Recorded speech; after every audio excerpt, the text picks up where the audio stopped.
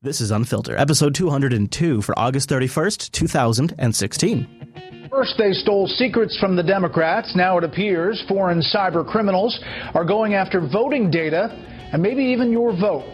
There are urgent concerns tonight that someone is already trying to hack into the computers that run the November election. And those concerns are setting off alarm bells here in Washington and all over the country.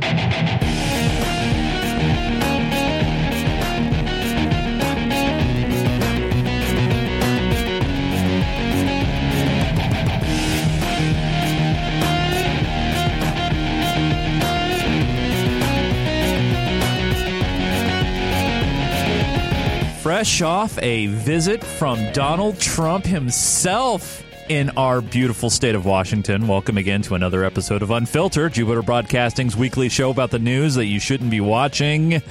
I'm Chase. There's Chris. Hello, Mr. Chase. And so you went to the rally, right? Yeah, that's what I did. I spent my time going to that rally. We got a few notes into the show asking if we'd have any reporting on the Donald Trump visit to Everett, Washington it was, right? Right. Yeah, we might have some discussion on it a bit in some wider context, but we got a lot to talk about on this week's episode. Yes, we do. I was just telling Chase before the show started, man, I would be a happy camper if we could have an entire episode where we never even have to mention the election, but with it being now literally less than 70 days away, not quite possible. But before we do get into that, we got some really fascinating quote-unquote cyber news. More cyber.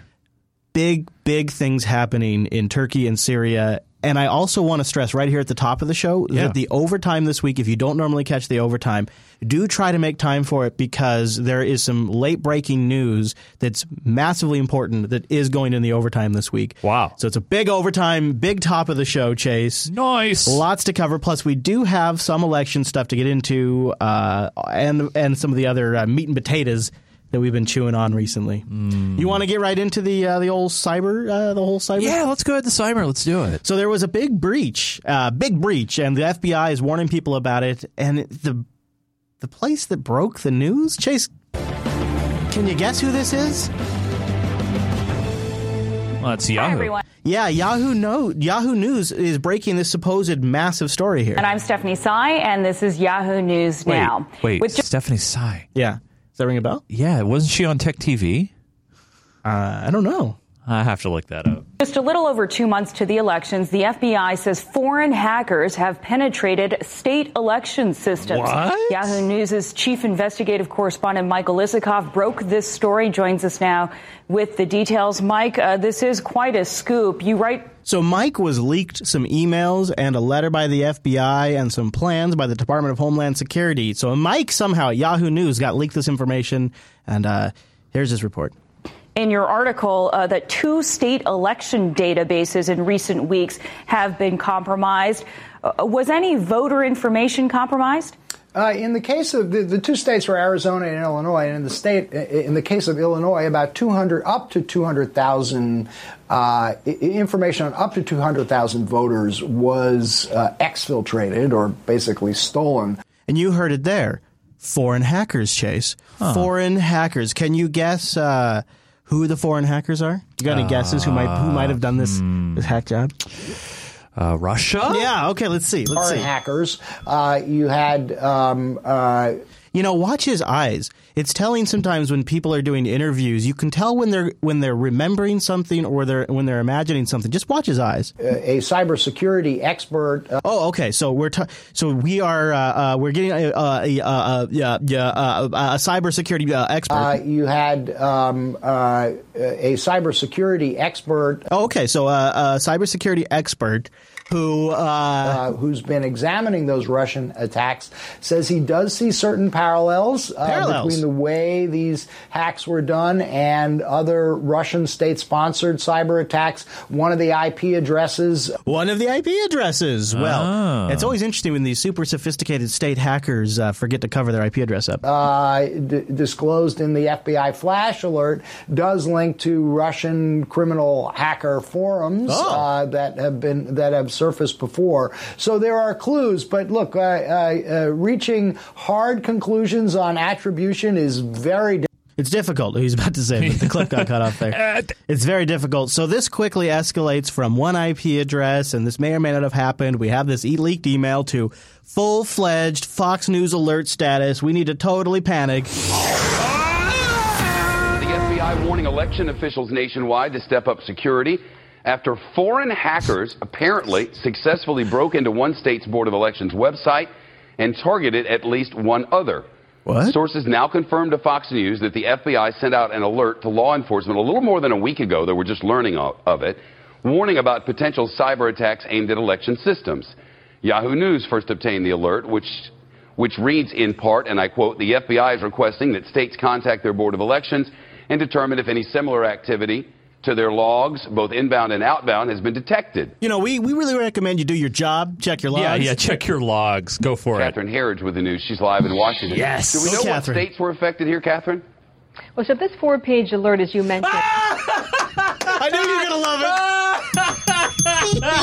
it. For those who are not watching the video, Catherine Herridge has the FBI report, but it's actually facing the camera, so when she pulls it up, it's ready to go. You can see it. Nobody does a prop like Catherine. Nobody. It's always the same hand. And the same approach, the same reach. It's so great. Their logs, so good. both inbound and outbound, has been detected. Catherine Herridge with the news. She's live in Washington. Do we know what states were affected here, Catherine? Well, so this 4-page alert, as you mentioned, was first obtained by Yahoo News and now confirmed by Fox independently. And it was sent to election officials after foreign hackers targeted voter registration databases in 2 states. Based on our reporting, we believe Illinois was affected, and we're working to confirm whether the second is Arizona. The FBI reports that 8 IP addresses. All right, here we go. Now we've got 8 IP addresses. Yes, 8 IP addresses that are registered to Russian addresses? Actually, it's IP addresses. That's a good question. So it's 2 things, according to the security experts. It's IP addresses that they, in some cases, and I think one case, have seen before, or IP addresses that they have seen on Russian hacker forums, either like from posters or servers or something. And so they got 8 of these, 7 of which they've seen on the hacker forums, 1 of which they've seen once before. Each a unique numeric code identifying an individual computer, used readily available software to scan the Board of Election websites. This is where it starts to fall apart. So part of the claims that it's Russian is that the techniques paralleled previous Russian attacks. The same tool sets were used. Right. Here's the problem. The software that was used is standard web scanner stuff. And in fact, once the web scan was complete, the tool that was used to get the information is a standard open source SQL dump tool. Nothing special. It's available in any Linux distro repository. It's very simple stuff. So this is their evidence that points to the Russians. It was misconfigured websites that the attacker was able to identify just by scanning the website, doing a remote vulnerability scan, and then using an open source SQL data extraction tool. By the way, all this information is cited in the show notes.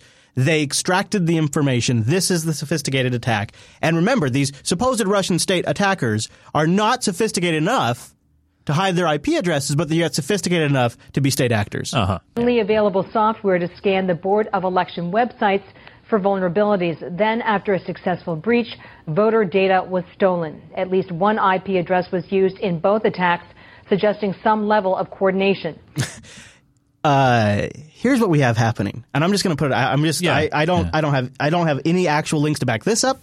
So this is technically conspiracy bacon. You know what? Yep, that tastes like Vancouver, British Columbia. This is a heyday for hackers. This is a heyday. So somebody used commonly available vulnerability scanners and a SQL dump tool to get access to this. They figured out, well, if they're using the CMS on this site, this place might also be using the same CMS. The same attack works twice. Now this attacker, probably some dude somewhere in some backwater U.S. state, downloads this information fully with the intention of simply selling this information for identity fraud. Yeah. It's clear and simple identity fraud data. That's what they want this for. That's who's using it, is just standard crooks who do identity theft. But the heyday comes in because the media and the political atmosphere is just so ready to spin this as cyber attacks by a foreign government. They spin, that you can get in, get this information, sell it on the black market, and all of it's pinned on the Russians. Well, you're never going to get caught. And not only that, it actually helps spin it up so they can spend more money on, we need to upgrade our systems, we need better security, we need to spend more millions of dollars. And we're about to get into this, is it's being suggested perhaps that the federal government should get involved to protect the elections. Department of Homeland Security should be getting involved to protect the elections, which, think about that for a second. But before we go any further, I want to underscore how simple of an attack we are talking about. Anyone in this audience listening to this show could do it simply. You get a VPN to a foreign country. Absolutely easy. Check. There's a lot of really great ones out there. One that I use, I pay completely with Bitcoin. There's no connection to my name anywhere. It is brilliant. So you get a VPN to a foreign country. You use standard available. You don't even have to go into quote-unquote hacker forums. Just go get something like so any of the, I won't name them, but just any of the Linux distributions. There's one I've talked about a lot on Linux Unplugged that have all of the tools you need to do this. You connect that to the VPN service provider. You do a scan of these websites. You download their database. Boom, you've now hacked it. That's 3-4 steps. You've hacked these people, and they're claiming these are state actors. Literally almost anyone in our audience could do it. There are distributions set up with the tools. There are VPNs you can pay anonymously, and they are not protecting their websites, and they're not updating or patching their websites. There's nothing sophisticated about these attacks. The same threat prompted Homeland Security Secretary Jay Johnson to hold a conference call with state election officials in mid-August, offering federal experts to scan for additional weaknesses and shore up the voting systems. While Homeland Security is responsible for protecting critical infrastructure, such as the power grid, there is a growing consensus among some cyber specialists that the federal government should also provide some kind of safety net for the electoral process, whether it's the national committees from the DNC to the RNC to the actual voting itself, Shep. Now that, to me, is this, if the federal government got involved in that level, that would be, I think that would be a hell of a turn of events. Totally. First, they stole secrets from the Democrats. Now it appears foreign cyber criminals are going after voting data and maybe even your vote. So this was our opening clip, and I want to jump ahead. So this is the part that you didn't see. Here's a little more about the Department of Homeland Security and their overall plans. Trust and confidence in American institutions, for example, like the electoral system. The FBI alert asks that states contact their Board of Elections and determine if any similar activity to their logs, both inbound and outbound, has been detected. The same threat prompted Homeland Security Secretary Jay Johnson to hold a conference call with state election officials in mid-August. Now, I don't have great details on that conference call, but in the show notes, I got the official statement from the Department of Homeland Security, and they talk about it in there, like kind of the overall services that they're offering, and like it's like cyber security assessments and things like that that different people can take advantage of. What I'm concerned about is what this next person in this clip is about to talk about is, picture the scenario where it comes, and it seems like it's likely, that it's a really, really close election. Right. Look at all of the cyber rattling, cage rattling that Hillary Clinton's campaign has been doing about Russians since the DNC leak to cover. Oh, yeah, I know. If it came down to a really close election, couldn't you see the Clinton campaign saying, well, it was Russia's involvement that swayed it to Donald? Yeah, but you know what? Donald's also been saying, well, look, if I don't win, it's rigged. It's rigged. It's rigged. He said that quite a few times. Maybe this is the preemptive narrative that they are building, so that when the election occurs, this is already in our minds. They're just going to look. It's only like 70 days till the election. They just have to keep running this for a couple of more months, and they have this narrative ready to go. Here's a former Bush guy, and so they wouldn't pin it on a third party, like say Johnson gets in there and pulls votes away from both sides. I don't know. I mean, I think that's the media's plan. Really? We'll get to that. A former Bush Homeland Security Administration official said the issue goes beyond November. If we ended up having a razor-thin election and there's any question of even a small number of votes, that could create a crisis of confidence in the entire electoral process. Analysts say the issue should rise above partisan politics, and both Republican and Democrats should get behind an effort by the administration to make clear to foreign hackers that the U.S. will not tolerate any kind of tampering, Brad. So what do you think of that? What do you think of that? That they're already kind of predicting that there's going to be a loss or a crisis of confidence, as they put it. Man, when you paint that picture, it just really makes me wonder that, man, they're being very proactive in setting up the narrative, and that's scary. And there still has not been. I'll have more clips I'll play in the overtime. There has still been no official linking from the federal government to the Russians. None. Even in the post that the FBI was putting out, saying be concerned about this, protect yourselves. At the bottom, and then where they talk about recent local state hackings, at the bottom they say, and we don't have any evidence to actually connect it to any particular attack. They're not citing who it is, but that's not really stopping the media. No, that's not. Let's shift gears from that. That's just I don't know if there's much more for us to say, which is something to keep following. Right. It's just every week they're hitting us with that. Every single week, driving that further and further into our skulls. And I think we should just keep an eye on it and see where it goes. Yeah, or it may not even go anywhere. It may just be another. I think it's going somewhere. You think so? I feel like it's been building for weeks now, and we've been following it. It's something that happens on this show. There is these stories that just keep building and building, and we follow them every single week. And then you get a few weeks into it, now we realize there's some actual something interesting developing here. We've been following it the entire time. This feels like one of those stories. This next story, however.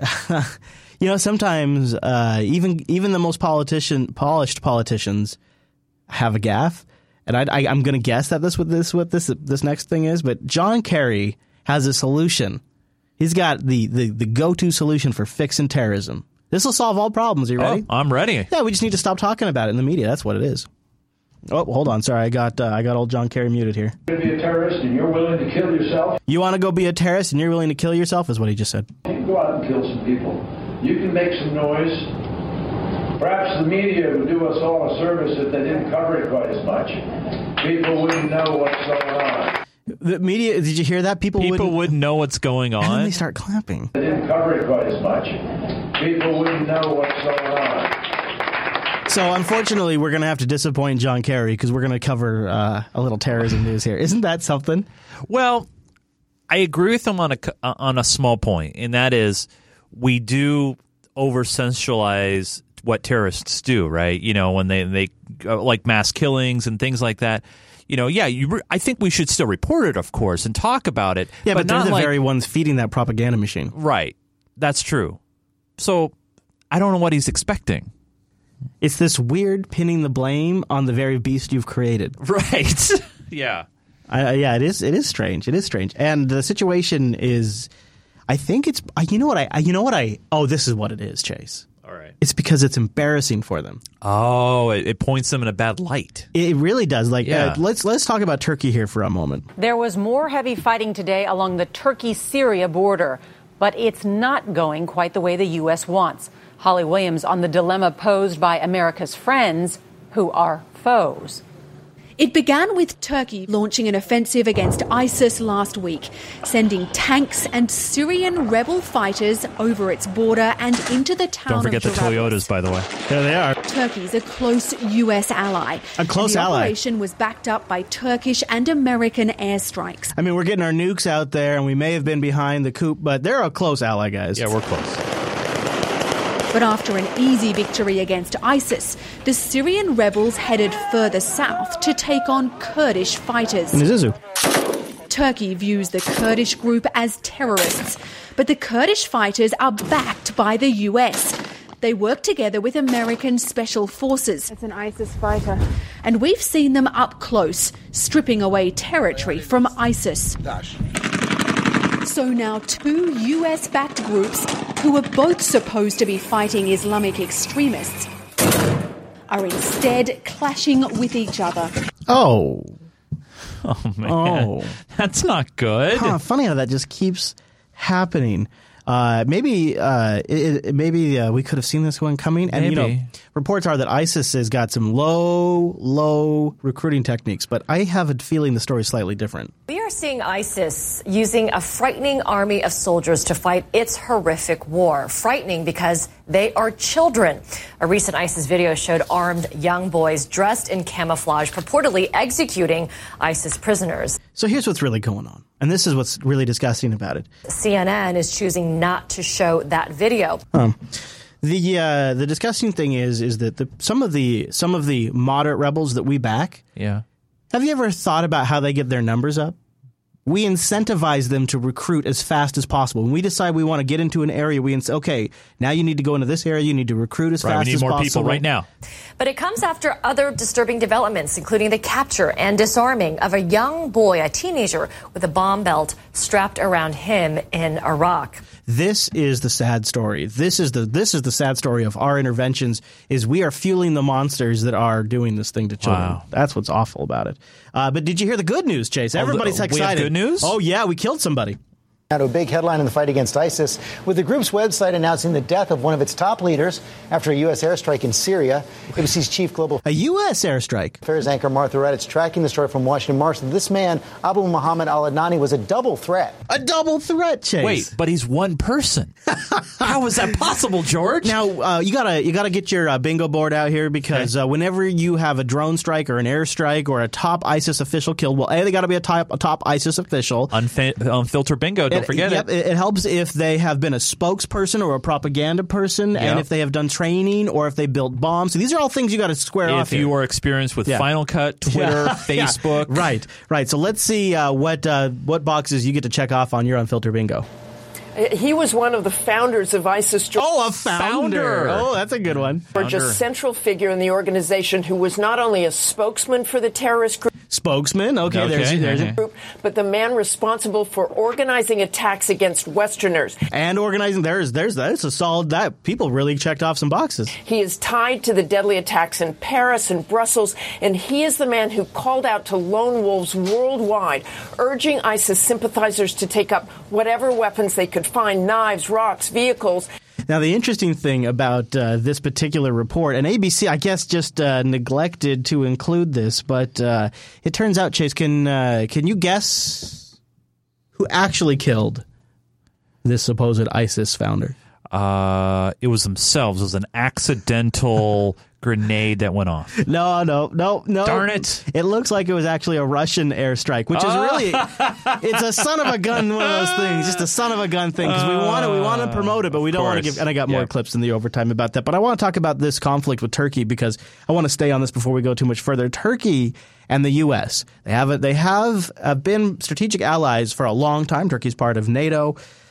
But Russia has recently started working with Turkey as well. And Russia patched things up after Turkey downed one of the jets, and that was a big story we covered a while back. And there was a recent sort of hug it out campaign where Biden went over to Turkey, met with Erdogan, figured things out, supported Turkey, and said, all right, you keep banging and bombing here. We won't back the Kurds in this particular area. Now, all of a sudden, the Kurds have said, wait a minute. I thought we were allies, and the U.S. finds itself in an extremely awkward position where it's apparently losing influence with both sides. I'll set it up for you a little bit.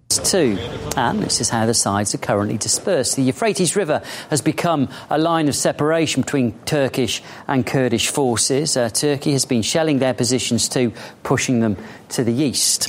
Well, clashes between Turkey and the Kurds are something of a headache for the US, which does see both of them as allies. The Pentagon has already called on both sides to de-escalate the situation, calling it unacceptable. Over the last few weeks, we have asked the US State Department how it would deal with such a situation. Now, this is always awkward. Now, are there disagreements among members of the coalition as to how we proceed and with whom we're cooperating on the ground? I'm not going to say that there aren't. We don't, as you know, recognize the PYD as a terrorist organization. That's the Kurds. We recognize that the Turks do, and I understand that. Even the best of friends aren't going to agree on everything. We're going to continue to work with the YPG as a part of the overarching Syrian Democratic Forces. We disagree on the YPG. We believe that they're focused on fighting Daesh within Syria. The only choice to be made is to continue the fight against Daesh. There you go. So that's our current position. It's awkward. Yeah, we support both sides. We're helping both sides. We're helping Turkey by helping them protect their border, taking off some of the heat there, allowing them to focus their military resources on other things like killing Kurds. And we're arming the Kurds with our own ammunition, our own armor. Yep. And then the Turks are going over there and blowing them up. We're backing both sides, and we're losing influence with both sides, too, as Turkey's recent deal with Russia shows. In the conflict between Turkey and Turkish-backed rebels on the one hand and Syrian Kurds on the other, Washington finds itself supporting both sides, and neither side is happy with it. And the U.S. may be losing influence with both. And we're also sort of stoking a brand new war, because even if we get everything, which is, seems like a miracle, sorted out in Syria with Assad and get ISIS out of there, there is now this flare-up between the Kurds and Turkey, and the Kurds have more resources, they have more territory, they have more backing, they have all this armor and guns they've been given by the U.S. We're essentially setting up the next war already before we've even topped this last one off. The foundation already. You're right. It's pretty nuts, and there is perhaps some good news on all of it. We'll see. The meeting between Russian Foreign Minister Sergei Lavrov and U.S. Secretary of State John Kerry is underway. The diplomats are bidding to finally end the deadlock. So the two big players in Syria's quote-unquote civil war.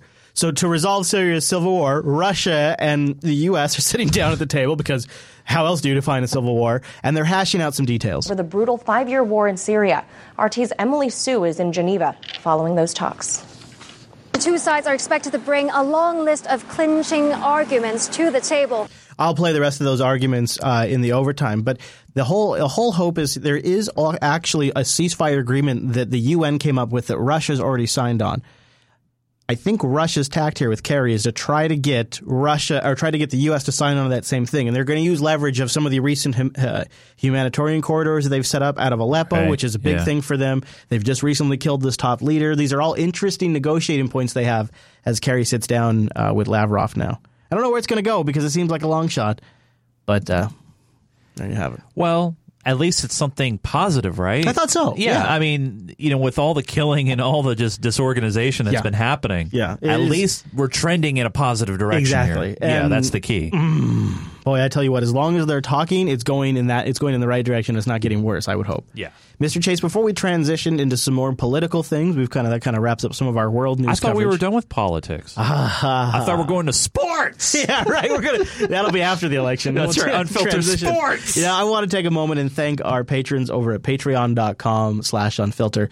One of the great things about supporting this show is you're taking a stance and saying we want to have an active part in another voice in the media and another voice in the weekly coverage, and you're helping us create a people's history here. But what I think is absolutely worth underscoring is you're making it possible for us to focus on the content of the show every single week instead of trying to court advertisers, creating reports for them, telling them about our demographics, trying to collect data. We don't have to do any of that because we're sponsored by our patrons. Massive, because this show takes all of the attention and focus we can give it. It is a marathon to do this show. I was kind of kvetching earlier on the live stream that for about 202 weeks now, I've had at least lunch and dinner over my keyboard, often breakfast, working Wednesdays on this show. Your keyboard's getting nasty. And producer Matt and I are working on this show 7 days a week. It really is it is a full-time effort. There's pretty much no other project I've ever undertaken that requires this level of work, especially with the elections, because there's so much to sort through that we don't want in the show. Yeah. If we're going to talk about it, we want to make sure it's worth talking about. And absolutely. That's a massive effort, too. And we try to make it as condensed and consolidated so you get the most value as possible. So if you've gotten some value out of the show, please consider supporting us at patreon.com/unfilter. And with that, Mr. Chase, guess what? Oh, buddy, it's time. Get ready. Yeah. Wait a minute. Yeah. Wait, I'm looking in your bag, Chase. Where's the bag? You guys, listen, patrons. Yeah, come over to the speaker. No, yeah, get in close. Yeah, get in close. I need your forgiveness. I apologize because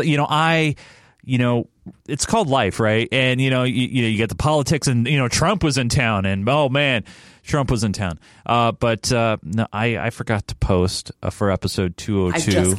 I just can't. So we'll open it up next week. It will be definitely open next week. Okay. I promise you. But I apologize, you guys. Yeah. I mean, I've had Unfilter on the brain. I've had PAX on the brain. I've had so many things on the brain. I mean, Chris, for example, when you were getting ready for Linux Fest Northwest, which is nuts, Jason. It's nuts, right? You got 1,000 things in your head. I've received probably 60 or 70 emails from different companies who wants me to come talk to them at PAX. It's okay, Chase. We forgive this week. We forgive. Thank you to everybody who supports us. By the way, your Unfiltered 200 posters went out, getting lots of great responses for those in the Swag Club member. Nice. Also, don't forget, you can send us in notes, and we'll have that mail sack next week. But that's okay. We've got so much news to cover, and I also am really excited to get to the overtime segment that I don't mind just moving right along. Okay, good. Do you want to just, with that, we'll just move right along? And I will say, again, thanks to you guys who do support us. You know, even though I didn't read any messages this week, we do appreciate that. That's how we go. That's how we roll. We do appreciate it, and we'll make sure to double down on it next week. So I want to cover something that I know you're all going to think to yourself, is this really news? But I think it's leading somewhere. Let's open it up. Good evening. Scott is off tonight. That's I'm not Nora news. O'Donnell. It is about the last thing Hillary Clinton's campaign needed, a scandal involving the husband of her top aide, Huma Abedin. Anthony Weiner, the former New York congressman, was caught sexting again. Today, Abedin announced she's splitting with him. Donald Trump wasted no time using the scandal to attack Clinton. Here's Nancy Cordes. So there's something I've noticed, and we've been covering top story, by the way. Oh yeah, top story on the CBS News. Yeah, isn't that interesting? Oh man, yeah, good catch. Wiener in your face. It really is. It's so many Wiener headlines, so many Wiener jokes. I have noticed that Huma Abedin has been showing up in the news cycle for the last 2 weeks more and more and more. Oh, yeah. And then it led to this. And I think there is an active effort to make the public know her name. I'll tell you why in a minute. Okay. And I think this is just like Paris Hilton or Pamela Anderson. One of the ways you get your name in the headlines and people get to know about you is a sex scandal. I'm not, by the way, saying that Huma did it. I'll get into that. I got some bacon, but this is all about getting you to know her name. We are moving forward. Abedin stood by Weiner the first time he was caught, and the second, and the third. And that's just the ones that made it into the press. But today, the New York Post published a suggestive photo he had sent to a woman as his toddler son lay next to him.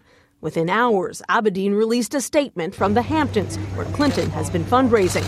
After long and That's a quick little note to say that she's been fundraising for a week. Consideration and work on my marriage, I have made the decision to separate from my husband, Abedin wrote. Anthony and I remain devoted to doing what is best for our son, who is the light of our life. Right. Can you tell us what you're going to be saying? Weiner's troubles date back to 2011. So I got a little bacon. More bacon, this time from Surrey, British Columbia. There is nobody closer to Hillary Clinton. Not even Bill Clinton is closer. Than Huma, yeah. Nobody. Yeah. And there is a judge that is asking some questions, that's sniffing around Huma right now and her connection to the Clinton Foundation. People are asking a lot of questions, and I think there is some stuff that's about to be exposed. There is... Oh? She was often in possession of Hillary Clinton's BlackBerry. There's confidential. We now know there was confidential classified information on that BlackBerry. Did she have clearance to see some of that information? She connected Clinton Foundation donors directly to Hillary Clinton to enable meetings. Yeah. She was the fixer for many situations. This has been a campaign to get her name out in the public, and more is about to come out. This was just establishing the Huma brand, the Huma. Got to get that Huma out there. Wow. I got like 4 more clips on all of it. Of course, I'm not going to play the rest because I think we covered that from a news perspective. Porn. And I think there's a bigger thing at play here around Hillary's emails, around Benghazi, and around Huma. Well, yeah, we've heard about. I don't know if you have anything about the Benghazi thing, but there's been some more emails about that. So before we talk about that, I want to talk about other people connected to Hillary Clinton, just to sort of round off why I think the Huma stuff is interesting, because I think that Benghazi stuff probably should have its own discussion. Right. There's another person attached to Hillary recently, directly attached to Hillary, that basically is dusted off her shoulders. She got a great new gig. She's in charge of Hillary Clinton's nationwide campaign. She's chairman. And she just got reelected. Why, everybody, it's Debbie Wasserman Schultz. I want to thank Well, she won the primary. Yeah, come on, dude. Why did she win the primary? Because it's all fixed. It's fixed. She's in. She's done. She's not even hurt by any of this. She wasn't knocked out of the primary by this. Isn't Florida a mail? Yeah. Thank you. This is all fixed. It's all fixed. Wow. Look at that. Like, she's in. She's got no problem. No damage. She fixed the primary for Hillary Clinton, and then she's in. No political repercussions at all. Speaking of political repercussions, did you hear about what happened to Dr. Drew?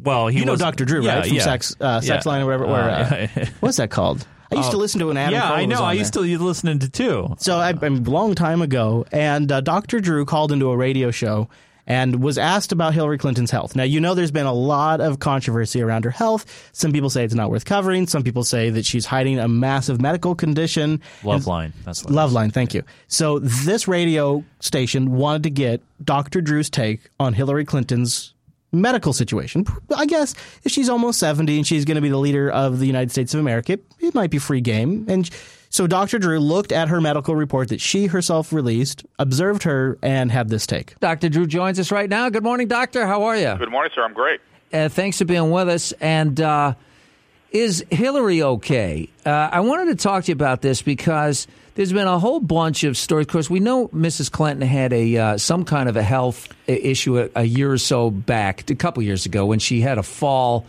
And she is rumored to have these balance issues, and this photograph showed up of her being helped up the steps after slipping on a stair. Now it turns out that picture actually is from February.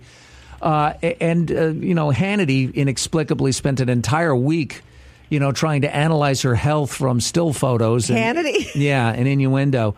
But I wanted to get your take on this because, first of all, is it fair for us to be making health evaluations based on images that we see on the media? Because, if a camera was on me, I trip and stumble all the time. Me too. Yeah, I'm very concerned about people, journalists and people with no medical training, even discussing this issue. They need to bring physicians in. And there's not a lot we can tell from visual images, unless we see, major neurological changes or a rash or something. But the fact is, she released her medical records some time ago. And if you listen to my show last week, I just called a friend of mine, Dr. Robert Heisinger, who's an excellent internist pulmonologist. And so him and his friend. So it's not just Dr. Drew's opinion. It's not something he read off the internet. It's not some conspiracy theory that he's heard about. It's him and his doctor buddy looking at her medical report that she released and observing her. We just dispassionately sat and evaluated the medical record that she had released. And based on the information that she has provided and her doctors have provided, we were gravely concerned, not just about her health care, not about her health, but her health care. What? Have you heard about this? What, does she have Obamacare? What's the problem here, Dr. Drew? Why? Well, it's hard for people to understand. I mean, both of us concluded that if we were providing the care that she was receiving, we'd be ashamed to show up in the doctor's lounge. We'd be laughed out. She's receiving sort of 1950 level sort of care by our evaluation. So here's the basic facts. And by the way, before I launch into it, I don't know if you saw the New York Times this morning, but the science section has a front-page article about the so-called Goldwater rule, where psychiatrists are being urged from an ethical perspective not to, quote, psychoanalyze political figures or people that they don't have a chance to evaluate. In that, they're saying that this thing needs to change. It may be even our ethical obligation to evaluate leaders, and there's a giant difference between, quote, psychoanalyzing somebody and looking at medical symptoms that are apparent. So and the reason why I'm playing this entire clip is because this is a really good clip. Yeah, and it's been edited a lot in the follow-up. There's some major follow-up coverage to this, and it's been heavily edited when this clip's been played back. So I want to play all of it. Right here, he's talking about the Goldwater rule, which some people are using to slam him after this report. As a result of people's behavior. That's very different than saying trying to derive deep notions about their psychological sort of constructs, as opposed to, hey, that person looks depressed or that person looks manic. Well, there are people calling for saying that Trump needs a mental exam. Yeah, Karen Bass, the former state assembly speaker, wants legislation passed. You can't say he's a malignant narcissist because he maintains relationships. That's the only thing we can say at a distance. So that's his opinion on Trump. That's weird. So now I want to get into the Hillary medical stuff. She also has hypothyroidism. And she's being treated for hypothyroidism with something called Armour thyroid, which is very unconventional and something that we used to use back in the 60s. And both he and I went, that's weird. Now, that has been disputed to some degree. People say it's really generics. It's not a name brand. I think what Dr. Drew is saying here is it's odd that she's being treated with the cheap alternative when she could be the next president of the United States. You think they'd be using the real Cadillac medical treatments. And by the way, wow, Armour thyroid sometimes has some weird side effects. Oh, well, okay, so she goes on Coumadin. That's weird because Coumadin really isn't even used anymore. Now we use Eliquis or Xarelto, things like this. Certainly the presidential candidate would get one of the newer anticoagulants. Then she falls, hits her head, and as a complication of that has something called a transverse sinus thrombosis. This is an exceedingly rare clot. I've only seen one of these in my career, which is a clot in the collecting system for the cerebral spinal fluid. And it essentially guarantees that somebody has something wrong with their coagulation system. Well, she's had 2 clots, a transverse sinus thrombosis. What's wrong with her coagulation system? Has that been evaluated? And oh, by the way, Armour thyroid associated rarely with hypercoagulability. So the very medicine the doctors are using may be causing this problem, and they're using an old-fashioned medicine to treat it. What is going on with her health care? It's bizarre. I got to tell you, look, maybe they have reasons, but at a distance, it looks bizarre. We're talking with, of course, Dr. Drew, who is heard every day on this very radio station. He says it goes on to say it's like she's getting medical care from somebody she met in her childhood. Now, that it was... Some people have disputed some of the medication stuff that he's taken up issue, but a lot of it's very fascinating. Can you guess how that went for Dr. Drew? Oh, probably not very well.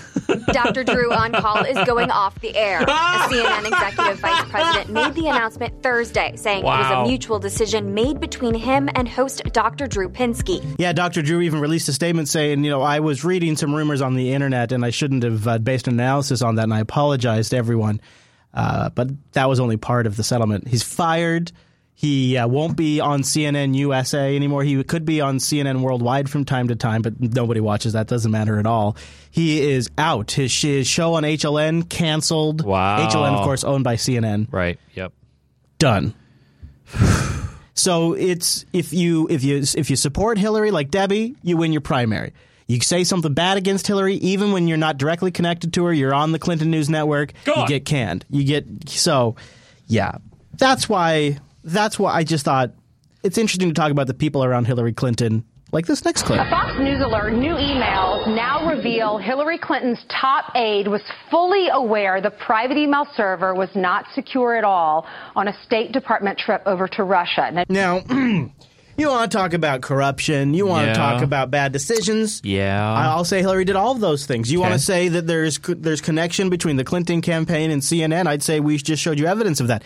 Another reason why independent podcasting is important. That's a good idea. But this story, this is a problem. See, this is making a mountain out of a molehill here, ladies and gentlemen. This is a Fox News alert. We have damning evidence about, again, Uma Abedin. Shocking.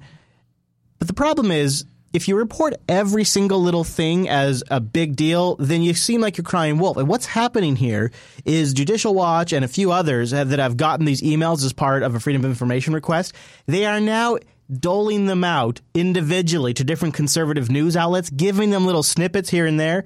And I want to reset this for you. A Fox News alert, new emails now reveal Hillary Clinton's top aide was fully aware the private email server was not secure at all on a State Department trip over to Russia. Now, joining me now is David Bossie. He is the president and chairman for Citizens United. Citizens United, the other one. Yeah. Now, the implication here is, wow, they're going to Russia, and they knew their server was insecure. Who worked for 2 years to get these latest emails.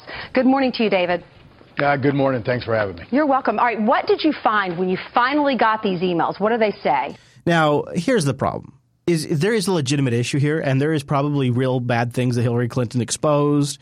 Some people have speculated that secret agents may have died. Here is the details of those emails that the damning emails that show that they were aware of bad server security. Exchange between folks in the State Department and the Clinton Foundation. So this is Uma Abedin's email. So Uma Abedin, who works for the State Department or did under Hillary Clinton, says and the those Foundation. of us in the Russia traveling party will be leaving BlackBerries on the airplane once we touch down in Moscow tonight. So they're leaving their BlackBerries behind. Now, why? Lou is getting us local cell phones. And then the next email says, we won't have berries in Russia. Then Justin Cooper writes back, are they taking them from you because your ClintonEmail.com should work?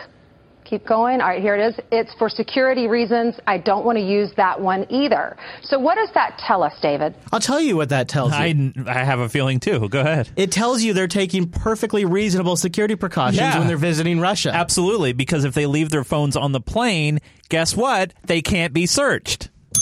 They are responsibly handling classified information. They're doing what they should be doing. That's why this is the issue, and this is the real problem. Is there's legitimate stuff with this email scandal, and then there is this total crap BS because the media is either too stupid to understand what it means, or just simply trying to make everything into a big deal. They are building. Here is my theory. They know she's going to get elected. It's not about stopping the election. They're trying like hell, but it's not about actually the long term. Is the noose around her neck once she gets into office. They're going to use this to run her presidency into the ground. They want her to be a one-term president, and they are lining all of this stuff up now so that when she goes into office, it's all lined up. It's what was the scandal? The Clinton, not Watergate. What was the Clinton scandal? Whitewater. Yeah. This is Bill had Whitewater. This is 10 times Whitewater. This is 10 times Whitewater. Because everybody knows about it. It's a massive scandal now. Everybody's talking about it. Uma Abedin, Anthony Weiner, all of the names are out there. It's all being exposed. They're making big deals out of everything. Because how do you take down a president? Not with some small BS story. It has to be a weapon that is as big as the president's office. And they are building that weapon right now. We are witnessing them plan for a Hillary Clinton presidency. I'm not saying she's going to necessarily get it, although I think she will. I think this is a contingency plan, and they have a best case scenario that it derails her presidency before she gets it. But I don't think that's the long-term play here. Right. I don't know if you have any clips on Gary Johnson coming up, but I do. But the one thing that I've been following it quite interestingly, and I don't know if you remember this from 4 years ago or 8 years ago. When's the last time that we've seen a third-party candidate get this much exposure? I mean, he's been on CNN. He's been on Fox. Yeah. He's been on... All right, hold that thought. I want to because I want to finish. But the one thing I was going to just say, though, real quick, to wrap up the quick point is, if they thought that Hillary was such a shoo-in, why would they start giving this guy more time? So I want to cover that. Okay. But the last question you raised was the new email releases about Benghazi. Right. So I want to just play that because we had put that. So let's get to that, and then we'll... The FBI set to release a report on the Hillary Clinton email investigation. This release comes as early, perhaps, as this week in response. So we got two things. We have a report and new emails. The first thing up is the report of actual interviews and documents from the FBI interview with Hillary Clinton. To several Freedom of Information Act requests. This, as we learned, the FBI recovered about 30 emails related to the Benghazi attack. So I want to stop there. So I think that report that's about to come out is just going to be used to make more mountains out of molehills. There's no way the FBI is going to release a report with anything of substance not redacted. It's all going to have black boxes on it. There's not going to be any substance, but the media will cherry pick portions of it to attack her, which, have at it. That's their job. We'll bust and play what they do have. But these emails that are about to come out, these emails, I think this is where there could actually be some serious damage to Hillary Clinton. If there's anything in all of these email leaks, it's going to be something in these 30 emails. Chief Intelligence Correspondent Catherine Herridge, live in Washington, has been following this story. What do you say? Chase, what do you think? Prop or no prop? Was this before or after the other story? After. After? No prop. Catherine? Well, thank you, Greg. Hillary Clinton signed this statement. She's got a prop! She's got a prop! I love it! She's 2 for 2 this week. Another prop by Catherine Herridge. And it's turned outward. Of course it is. You're so good, Thank you, Catherine. Greg. Hillary Clinton signed this statement under oath last August, telling a federal judge that she had handed over all her government-related records. But we know this morning that there are more emails, as many as 30 from Benghazi, that were found after the FBI did a forensic scrub of Clinton servers. Fox News was told that some records come from the first week after the 2012 attack. That's the same week then Secretary Clinton was at Andrews Air Force Base, where the caskets of 4 Americans were flown home. So this is the week after Benghazi these emails are deleted from. How could those be about yoga? We don't know if these emails are duplicates of what's already out there. But if they are new and they were deleted by Clinton's team, it could reopen the Benghazi debate and re-energize reporting that Clinton told her daughter Chelsea it was terrorism that week and told the public an obscure video was to blame. The State Department asked the judge for more time until the end of September to review the 30 records and to check for classified information. But the federal judge questioned why it would take so long, given the number of records, and ordered the department to update the court next week. Great. Woo! Yikes. Oh, now, man. maybe they're dupes. Maybe there's nothing in there. But if they're not dupes, Chase, this is really where the interesting stuff, 30 emails from the week after Benghazi that they accidentally deleted.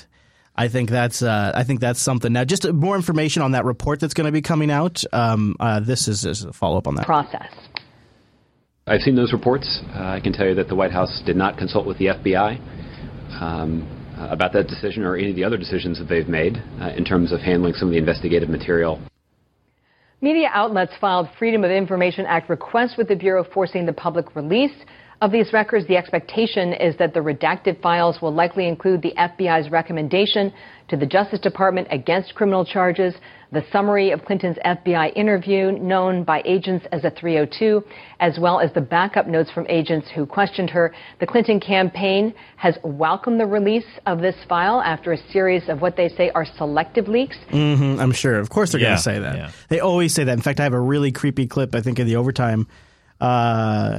I wonder, do I have it here? I would love to. Let's see if I can. The hits just keep coming. Nope, it's not that one. Yeah. We're going to go on now with our Fox team coverage and politics. No, it was a CNN report. Well, it's probably in the overtime. It's great, the CNN take on that. Before we get to Gary and Jill, why don't we talk just a little Trump? Sure. I mean, he was in our backyard yesterday. And the medical records thing. Yeah. That's, we were just talking about that. Yeah. And MSNBC has really started to just attack Trump like nuts now. And the show that had taken the biggest quote-unquote pivot is Morning Joe. Morning Joe started out as friendly with Trump. There was audio leaked where they're just yakking in between segments. They're like, "Oh yeah, we won't be tough on you. We'll good questions. Maybe they were just trying to bait him in. I don't know. I think things turned, and now they are full force, like going after Donald. Oh, okay. I just want to play a moment of it, just because this is perfectly sums it up. Welcome back to Morning Joe. Donald Trump is calling on Hillary Clinton to release more information about her health. Why doesn't he? Well, we've been talking about this. Wait, do you know why? Why? Because if you do an MRI of him, his rib cage, it's the weirdest thing. What? It's not like most rib cages. Oh. It actually, you can like trace them and it spells Amnesty Don. It's just, I don't know how it even does that, the rib cage. How does... Ladies and gentlemen, the worst joke of the year goes to Mr. Joe Scarborough. He spent all morning trying to get Amnesty Dawn to get trend on Twitter. Amnesty Dawn. He tells NBC that the Democrat will not be releasing any more records, challenging Trump to produce a legitimate and detailed letter on his health. Because you know what happened? This is really interesting what happened. On this Friday. is the part I like. This is... So you can look how happy they are about this. They are so thrilled about this next story. They are giddy. He's literally rubbing his hands together like he's about to eat a delicious piece of cake. Look at him. On Friday, Trump's personal physician, Dr. Harold Bornstein, Dr. Bornstein, spoke to NBC News exclusively about writing Trump's health assessment, in which he said, quote, his physical strength and stamina are extraordinary. His lab results as astonishingly excellent, and that he could state unequivocally that Mr. Trump will be the healthiest individual ever elected to the presidency. Bornstein said he came up with the letter in about 5 minutes while the limo waited to take it. Now tell me who that... So Trump's medical report is looking a little shaky. The media is having a field day with this guy. Here's a little bit of the interview. 3 years of the job. And so the car was waiting outside. At the end of the day, they came to get their letter. And so just tell me about the time crunch, like 5 minutes, or you wrote it quickly. No, I thought about it all day, and at the end,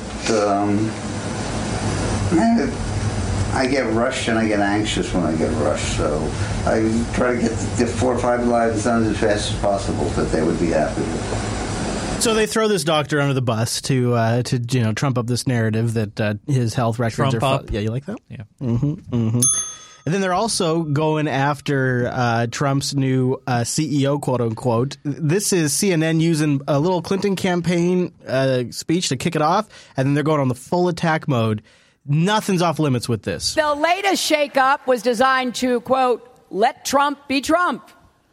So to do that, he hired Stephen Bannon, the head of a right-wing website called Breitbart.com, as the campaign CEO. But now the conservative news chief is drawing headlines of his own. Now, why is he drawing headlines? Because you are drawing those headlines. Right.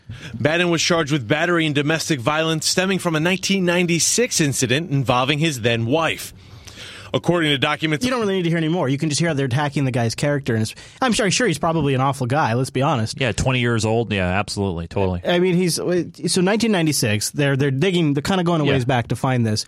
I think if you go back to the 90s, you could also find stories. There's books that have been released by Secret Service agents that said that Hillary was famous for throwing dishes at Bill. Yeah. Like there was some physical violence in the White House while those two were in the White House. They don't report on that, though. They don't report on that. No. Yep. They go off and dig something up from 1996 from somebody who's now connected to the Trump campaign. So new interesting attack methods against Trump. While he's also down today in Mexico talking to – he's actually probably right now about to give his speech on immigration. It's happening like in an hour. Oh, really? I think so. I know he was only supposed to be there for like 15, 20 minutes, and he ended up staying there for over an hour. No, I think he's still there, actually. Is he still there? Is he going to do his speech from Mexico? Yeah, he's going to give a speech. Yeah, he's going to I thought he was going to do it in Arizona. No, I don't think so. Sure? Oh. No, you know what? I remember now the clips I was looking at just had the countdown. They have that stupid countdown. They didn't say where the speech was going to be at. Yeah, you're right. And it looks like they're at commercial right now, so I can't see if I was going to check now to see if they still have the countdown going, but doing a live check of the stream. There you go. So Fox News right now they have up on their screen awaiting Trump's speech. Part of it. The hate is we're talking about the other. We're talking about crime, and I believe it was a vicious code word. All that being said, it was good politics today, and it did elevate. Mercedes. So yeah, that's all right. They're just they're vamping on the live stream on the air while they wait for Trump. Enough. So the speech hasn't happened yet, but I think you might be right. It might be in Arizona. So let's talk about the third party candidates, Gary and Jill. This I don't have the go-to clip, but here's a couple of things that we noticed this week is CNN often throws up these digital takes to try to get to the millennials out there and get them to, think something's hip. And they released 2 different videos this week. It's the perfect social media bite-sized shareable thing. It's what will Libertarian Gary Johnson believe in 2 minutes. And they have the big info text. They got hip music. Libertarians are fiscally conservative, and socially they really don't give a damn as long as you don't force your social whatever it is on anybody else.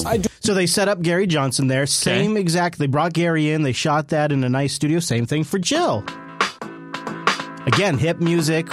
What the Green Party's Jill Stein believes. The most important thing to know about the Green Party is that we do not take money from corporations, from lobbyists, and we do not have super PACs. We say... And they're overlaying all of that with big, bold text. Right. They're doing a package here. They've been interviewing these guys. They're getting them presented. They're getting their names, their brand out there. They're getting them known. Well, he's the former Republican governor of New Mexico and now the Libertarian Party's presidential nominee who says he has a path to victory in this election. Now, Fox News doesn't generally give time to anybody but Trump and a little bit to Hillary to bash her. They don't tend to give time to the third-party candidate. And now, this is Fox News Sunday, which is, by the way, I call it their flagship nationwide show because they actually show it on Fox TV stations, terrestrial stations across the country. So this is a big deal. Joining us now, Gary Johnson. Governor, welcome to Fox News Sunday. Chris, thanks. You can tell he's excited. Yeah, he's like, yeah, I've made it. Your campaign manager says you have a 2-part strategy to win the White House. The first part is that you have to get on that stage for the presidential debate starting September 26th. In the Real Clear Politics average of recent polls, you're at 8%. So you need to reach 15% to get on the stage. Would you agree that if you don't get into the debates, it's game over? Winning the election. Yes, I would say game over, winning the election. But the Presidential Debate Commission has identified 5 polls. We're at 10% flat on those 5 polls, and that's an increase, really, of probably about 4% consensus. So now, it's just kind of standard stuff in this interview after this. Chris Wallace is asking questions that, if you've been following Gary at all, you've heard him ask all these questions before. Yeah, he's answered them very clearly before that. You know, he's going to go on to say he's very optimistic that they're going to make better. it. He'll say that the fact they don't even know who I am is an advantage because I'm not one of those two. Right, exactly. Standard points. Yeah. Is it possible that he's getting this much attention for him not to be included in the debates? It seems like it's still possible because it confuses things. The only reason why I think he's going to be there and why I made my Red Book prediction last week was because, A, they're setting up for 3 podiums, right? Or they're supposed to be prepared for 3 podiums, right? And they also said, and some parties within the Presidential Debate Commission has already said, well, if he doesn't get to 15, it's not like we're not going to allow him in. If he gets close, we're going to, we'll make the nod, kind of a thing. And then on top of that, you see CNN, you see Fox, you see MSNBC, you see all the big networks, even ABC, look at him like, you know what, they're giving him time. And I don't remember a time back, man, I would have to probably think when I was a kid, maybe Perot, but I don't really remember too much from then. Where a third party, the thing about Perot is he bought his own time. He just bought TV time and just went on and then he there. got known, right? And then the rules were instituted. But I really think that, when you have all these things happen, if he doesn't make the debates, I think you'll have a bigger controversy. Because of the fact that people, the millennials, a lot of the people... I don't know. Can't they just say, well, he didn't make the 15%? Yeah, but then people are going to say, well, yeah, because you didn't include him on some of the polls. You just didn't put his name there. Do you think this could be the establishment's hedge against Trump? Because I think he's going to take more votes from Trump than Hillary. You can have both establishments on this because he's a fiscal conservative but a social liberal, right? So here's what I think. So if you follow Gary Johnson all the way back to before the primaries were even over, you had a bunch of established Republicans coming out saying, I'm not so sure about Gary, but I definitely like his VP. Oh, I like Bill Weld. Yeah, he was the governor of Massachusetts. Romney's the number one name that stands out, but other Republicans came out and said, they kind of shut up. In fact, we even covered a story that that Paul Ryan was raising funds behind the scenes for an alternative. Right. That never went anywhere. All these things kind of went away. I don't think they can get out there and go public on this yet. Right, exactly. But I think behind the scenes, they might be encouraging their connections at Fox or CNN to cover these guys a little more. This could be the right establishment. I don't know. That's a possibility. Because the reason why I say that is I feel like he is going to appeal more to those Republican voters who are maybe now upset that Trump has changed his immigration stance, or maybe people who are a little unsure about either. I think he's definitely going to take votes from Hillary too. So this is where it gets very interesting because I've interviewed. It's hard to say if any, or maybe the interview goes on to talk about a couple of scenarios. But do you want me to try to find it? I think it's right after that first part. Okay, but he asks the host asks him, is it your goal to get this to the House or to the Senate? Because if they don't get to 270 electoral votes, it goes to the House or is it Congress? I forget what else. There's any arguing that we did make differences in our state, being fiscally conservative, I think it's socially inclusive. We're already past it. Really? It was right in the beginning. Probably about 4% consensus over the last 6 or 7 weeks. So we're optimistic that we're going to actually get into the debates. We're spending money right now in many states. In 5 states right now, I'm at 16%. So I'm just really optimistic. Okay, so now you get in the debate stage, and now this brings us to phase 2, which is, as I understand it, is to keep both Clinton and Trump from reaching the majority of 270 electoral votes to be elected president, throw the race into the House of Representatives where you say that you could win, and in that case, each state gets 1 vote. Stop it there for a minute. This is the first time I've heard this.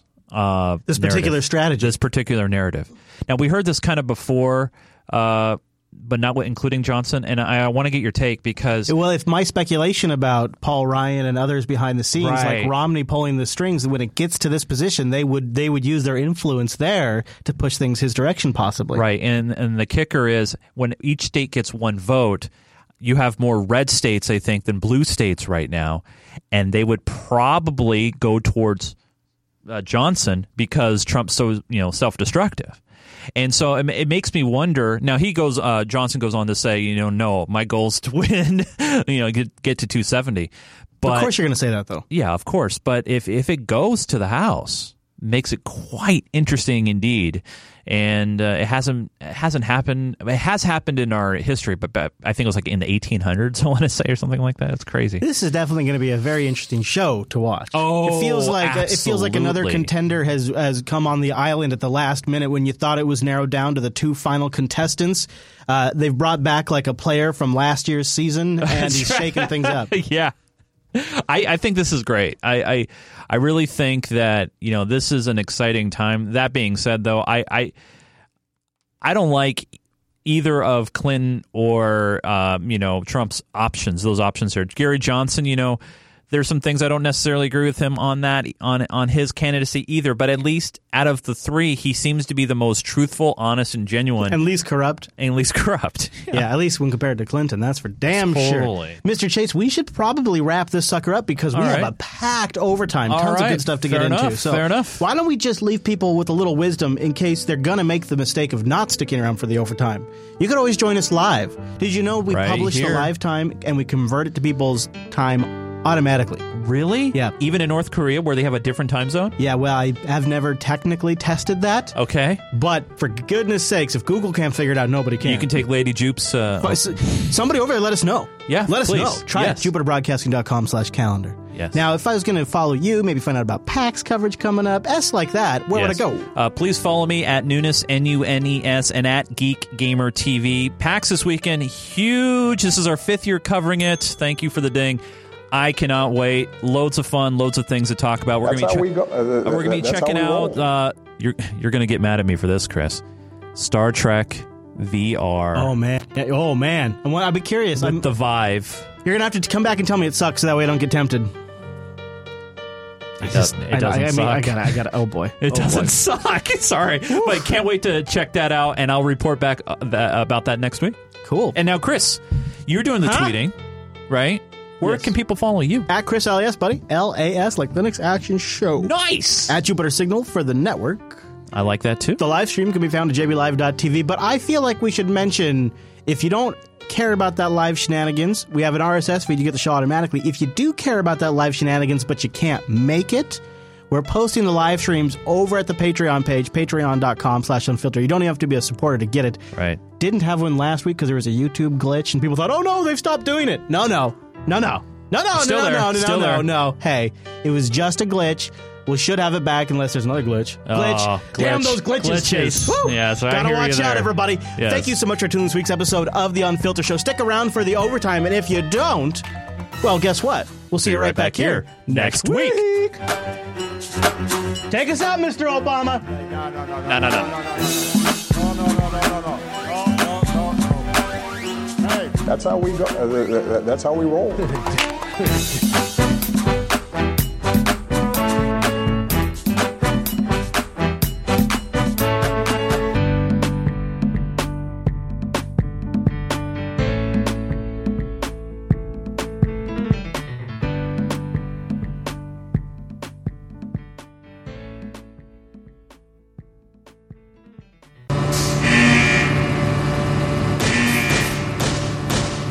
Reset your expectations, maybe a notch a little lower. I tease.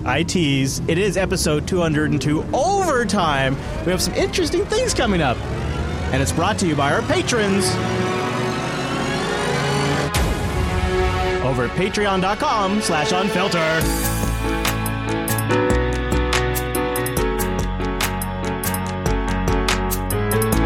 I am very, very thrilled to read off this list today. I had a huge concern that we'd see a drop-off after our 200th episode. And we have been working really hard on this show because there's so much stuff out there. I can't even tell you how many clips I had to just sort of ignore about Chris Brown getting arrested. Like, there's so much to wade through these days that I reflected on the fact that I think it's probably been 200 weeks now that I've had lunch and dinner at least, and sometimes breakfast over the keyboard while I work on this show. And so to see so many of you step up and say thank you and support us at patreon.com/unfilter, it shows me that you do get value from this show in a way that, as a content creator, is extremely rewarding, especially every now and then when you're feeling a little run down, a little burned out, and you start thinking, gosh, maybe it's time to take a couple of weeks off. And then this list comes in and totally lifted my spirits. I want to thank you guys because I hope, I may have already said this in the show, but the fact that we can increase our bottom line for the revenue that this show generates, that makes it financially important to Jupiter Broadcasting as a company, which is an important business thing for us. But the fact that we can do that by me just simply focusing on making the show great every week and working with producer Matt and Chase to deliver you the best product we can every single week, we raised our bottom line because you went and supported us. I didn't have to stop. I didn't have to take time away from the show. I didn't have to slow down momentum and go talk with an advertiser. I didn't have to go spend time creating a PDF that breaks out our demographics of the show and download regions and then save it out and email it to somebody as our marketing packet. I didn't have to create an insertion order for this show to allow someone to fill out to tell me where they wanted the ad and how long they want and what they want me to talk about. I didn't have to negotiate any of that. All of that time that would have been spent on things that bring in advertisers, just the back-end work, all of that goes into working on this show, making this show better. All of that effort, all of that work. And I want to thank you so much for allowing us to focus on the show and not that business stuff that doesn't necessarily make for a better show. For you, you don't hear ad reads in the show. But on the back end, it absolutely makes a better product, especially for a show like Unfilter that covers these stories. So thank you so much for supporting us. And with that, let me read our list this week. Thank you to Kenneth L., Maria W., Moss B., Micah M., J.H., Ivan R., Liv M., Billy M. I'm going to say Jerb B. Rad. Thank you, Jerb B. Rad. I think that's it. Steve M., Dylan J., that's my son's name, Patty R., Ferran J., Rich S., Isaac M., Grant H., Zach C., Douglas M., and Thomas H. You have made my week. Thank you for supporting us at patreon.com/unfilter.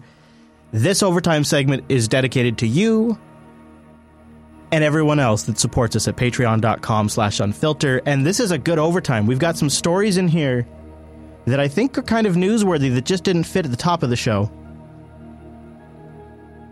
And some of them I've classified as still cooking. There are stories that your Unfiltered show is following, but doesn't necessarily have a lot to report on them yet. But I want to get them into our dialogue so we start officially tracking them here in the overtime. So I've got a slow cooker section coming up. We've got a whole bunch of great clips. So thank you to our patrons at patreon.com/unfilter. Let's get into it. I love how RT is just, they're sick of it, you guys. RT is sick of it. Our first clip today I'm going to play is them just going after the media again. And I love starting this way. We're only going to do one of them this week, but it's just so funny. Look at how peeved they are. Oh, Russia. Again being accused of doing just that, this time targeting electoral systems in at least 2 American states, according to US media. However, little evidence is given, with anonymous FBI workers provided as the source, although that hasn't stopped the story gathering pace, and it's even appeared in the fashion magazine Glamour. Well, if you look closely, though, the FBI hasn't officially mentioned Russia and simply warns election officials to be aware of a hacking threat. However, you wouldn't guess that by looking at the headlines. With more, here's our Washington correspondent, Gianni Chikian. The FBI has so far given no information as to who did the hacking. But that didn't stop major U.S. news outlets from coming up with smashing accusations. The Washington Post cites a spokesman for Arizona Secretary of State who said FBI investigators told them in June that Russians were behind the hacking of voter databases. Again, the FBI declined to comment on any of this. The Washington Post notes that and then quickly moves on to bolster the speculation by saying that, quote, the Arizona incident is the latest indication of Russian interest in U.S. elections and party operations. Other outlets have written in a similar vein, accusing Russian hackers of stealing 200,000 voter records in the state of Illinois. NBC News provides no evidence of Russian involvement at all, but cites an unnamed official who said, quote, this is the closest we've come to tying a recent hack to the Russian government, end quote. Wait a minute. The closest that we've come means you've missed the mark. When you say this is the closest I've ever been to being correct, you're not correct. This is the closest I've ever come to hitting the target. I didn't hit the target.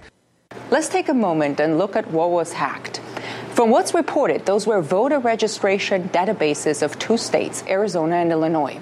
Voter records are apparently so secret that a number of other states, including crucial swing states, put them out there for everyone to see. That's right. In the swing states of Ohio and Colorado, voter databases are accessible to everyone. All you need to do is go to ohiovoters.info or coloradovoters.info to find information on all registered voters in those states, including their addresses and voter ID numbers.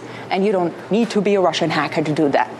Voter databases are also publicly available in Connecticut, Delaware, Oklahoma, and Rhode Island. Let's just for a moment indulge the theory that Russia is somehow interested in voter databases of Arizona and Illinois. All right. The same outlets that are reporting this theory reported that Russia hacked the computer systems of the Democratic Party, the DNC. The fact is that, and this is something that any political campaign staffer would tell you, the DNC has voter databases of all states and much, much more. They have information about who donated to campaigns, how much, and so on. If you say and believe that Russia hacked the DNC, why would it need to separately hack Arizona's or Illinois' voter database? It would have had it by then. The disregard for evidence that some major news outlets showed in their reporting on theories about Russian hacks led to a situation where their theories now seem to be contradicting each other. In Washington, I'm Ganesh Chekyan, RT. I just can't. She does break it down pretty good. She does break it, but you don't really need Russia Today to make fun of the mainstream media. I mean, we do that here plenty on the show, but this next moment in the show is I don't know what to make of this. I think it tells you the media wants to go on and on and on about how racist Donald Trump is. But really, in reality, they seem to be the ones that are stoking the race war, if you ask me. I think this clip kind of serves as evidence. This has not been tampered with by your Unfilter show. This is legitimately 100% how it aired on MSNBC on national television at 11:24 a.m. That would be Central Time. Republican Party that is racist. I want to listen to part of her speech. She's talking about Hillary Clinton here, saying that Donald Trump is creating a racist party. You know what? In fact, I think I have that in here. Let me back it up a little bit so you get the full context. This campaign is appealing to a fringe in the Republican Party that is racist. I want to listen to part of her speech with you and then get your reaction. So here it is. Here we go. Sure. I am the extra crispy Colonel, and my extra crispy $5 fill-up is a tasty. Absolutely going to play, but let me just talk where apparently the word was from Hillary Clinton that somebody in the MSNBC control booth, knowing, I mean, how did this come up? How does that accidentally happen? How do you go to play a clip of Hillary Clinton and play a clip of the KFC's extra crispy chicken when you're talking about racism? How does that accidentally happen on a national news broadcast? It couldn't even happen in a podcast. It is literally what it shows you is these are the real racists. I'll play it again so that way you can see this is not altered. Their lower third remains up the entire time. We're 70 days out from the election. We're waiting to hear from him serious proposals with respect to serious problems. As you know, Hillary Clinton says that Trump's campaign is appealing to a fringe in the Republican Party that is racist. I want to listen to part of her speech with you and then get your reaction. So here it is. Sure. I am the extra crispy Colonel, and my extra crispy $5 fill-up is a tasty. Absolutely. Going to play, but let me just talk where apparently the word was from Hillary Clinton that a fringe element has effectively taken over OMG. And they just go on. What I think is interesting too is the commercial goes right to the part about crispy chicken. So there was so much intent behind that. It's who's the racist? Who is the racist? Okay, let's get to real news. So let me ask you your thoughts as you heard this news, and what are your sources telling you, Richard? So this is about that ISIS leader, our main promoter, who was droned or killed, or, well, we believe actually probably droned or hit in maybe a bombing from a Russian Air Force. But there's rumors, and it's interesting, MSNBC kind of points that out, that we don't actually really know who killed this top ISIS official. Well, the key question is, how did he die? ISIS issued this somewhat vague statement saying that he was martyred while surveying the battlefront against Aleppo. But was he killed? And if so, by whom? Martyred suggests that he was killed deliberately, but You never know. Was there an accident?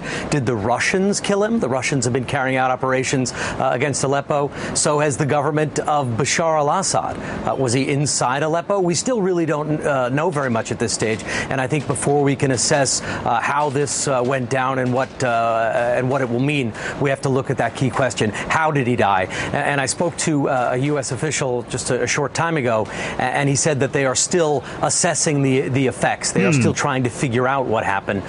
Not the indication that the U.S. had a lot of foreknowledge of this. Not that there was some U.S. commander who was watching him and pulled a trigger. Perhaps the U.S. killed him by accident, or perhaps it was another party, or perhaps he died making a bomb attack. It's very unclear at this stage.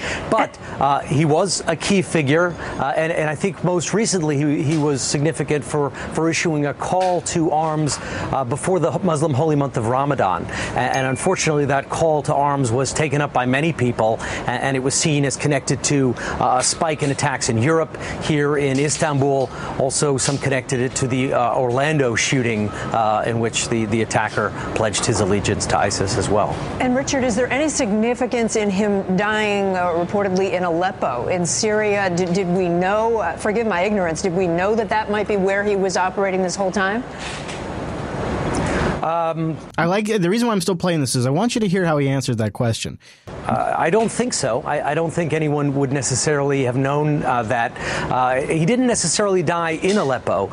This somewhat vague statement said that he was monitoring operations against Aleppo. One would assume that he was monitoring them from somewhere near Aleppo, but they didn't say specifically that he was killed in the city. So this whole thing stinks a little bit. It's a little weird. Smells a little funky, if you ask me. Now we're in the slow cooker connection, so I'll be looking more into that. Also, the T-tip, the TTIP, looks like it's dead. Creation of the world's largest free trade zone under threat, it seems. The Transatlantic Trade and Investment Partnership between the US and the EU is designed, in theory, to loosen up commerce. But critics have said it's a big headache. They say it's going to give corporations power over governments, as well as seriously threatening jobs and quality controls. And now today, France seems to be getting very cold feet, even though the European Commission insists negotiations are nonetheless progressing just fine. Although trade talks take time, the ball is rolling right now, and the Commission is making steady progress in the ongoing TTIP negotiations. So this is kind of interesting here. So Obama, has been pushing for this pretty hard. He went out and he made love with all the different politicians trying to make this happen. And this would essentially it's a trade agreement that would override some policies and laws of the EU, like labeling of GMOs and things like that. Here's a little bit on Obama's charm offensive, I guess they like to call it. It's too long now. He's been on a charm offensive to promote the partnership thus far. Here he goes, everybody. Ha! They like to do this music now, which is kind of annoying, but here he is with Cameron, shaking hands, laughing at jokes. There he is with Merkel, laughing at jokes again, shaking hands. Playing golf with Cameron, looking at VR with Merkel, and making bold promises. As you go forward, you can be confident that your greatest ally and friend, the United States of America, stands with you, shoulder to shoulder, now and forever. Their music, right? Isn't it great? Hello, everybody. So it looks like one of Obama's legacy check marks isn't going to be getting checked off. Also, I'm watching the impeachment of Brazil's first female president. Let's go straight to our breaking news coming in from Brazil. Brazil has impeached former leader Dilma Rousseff. Senators voted 61-20 to remove her from office for breaking budget rules. Her impeachment trial saw 4 days of impassioned debate. And it's been going on for months. The whole thing has just been a disaster down there. And isn't it fascinating? Remember when the Snowden leaks came out? It turned out that we were spying on her, and we were spying on their oil company.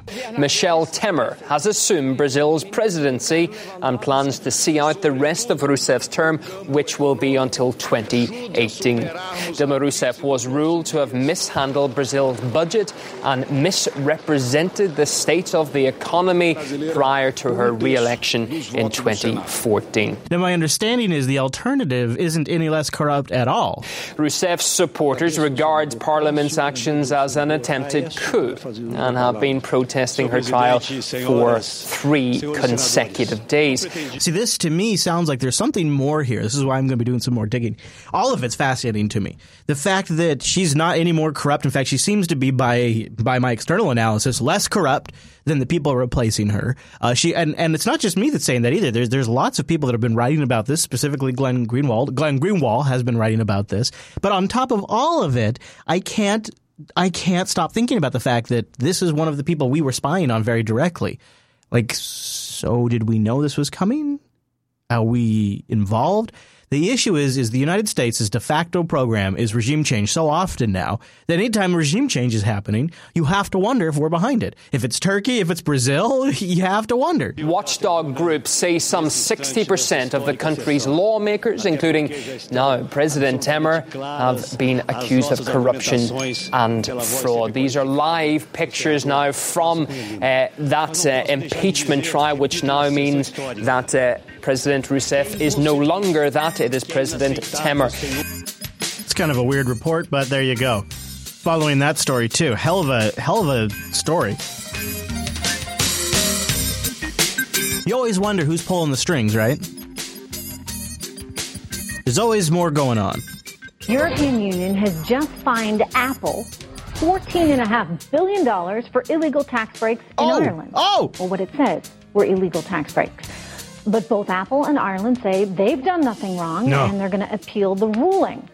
But could this be part of a bigger money grab ploy by the European Union? Is this just an easy way for them to punish American companies while earning a few extra dollars for themselves? Of course.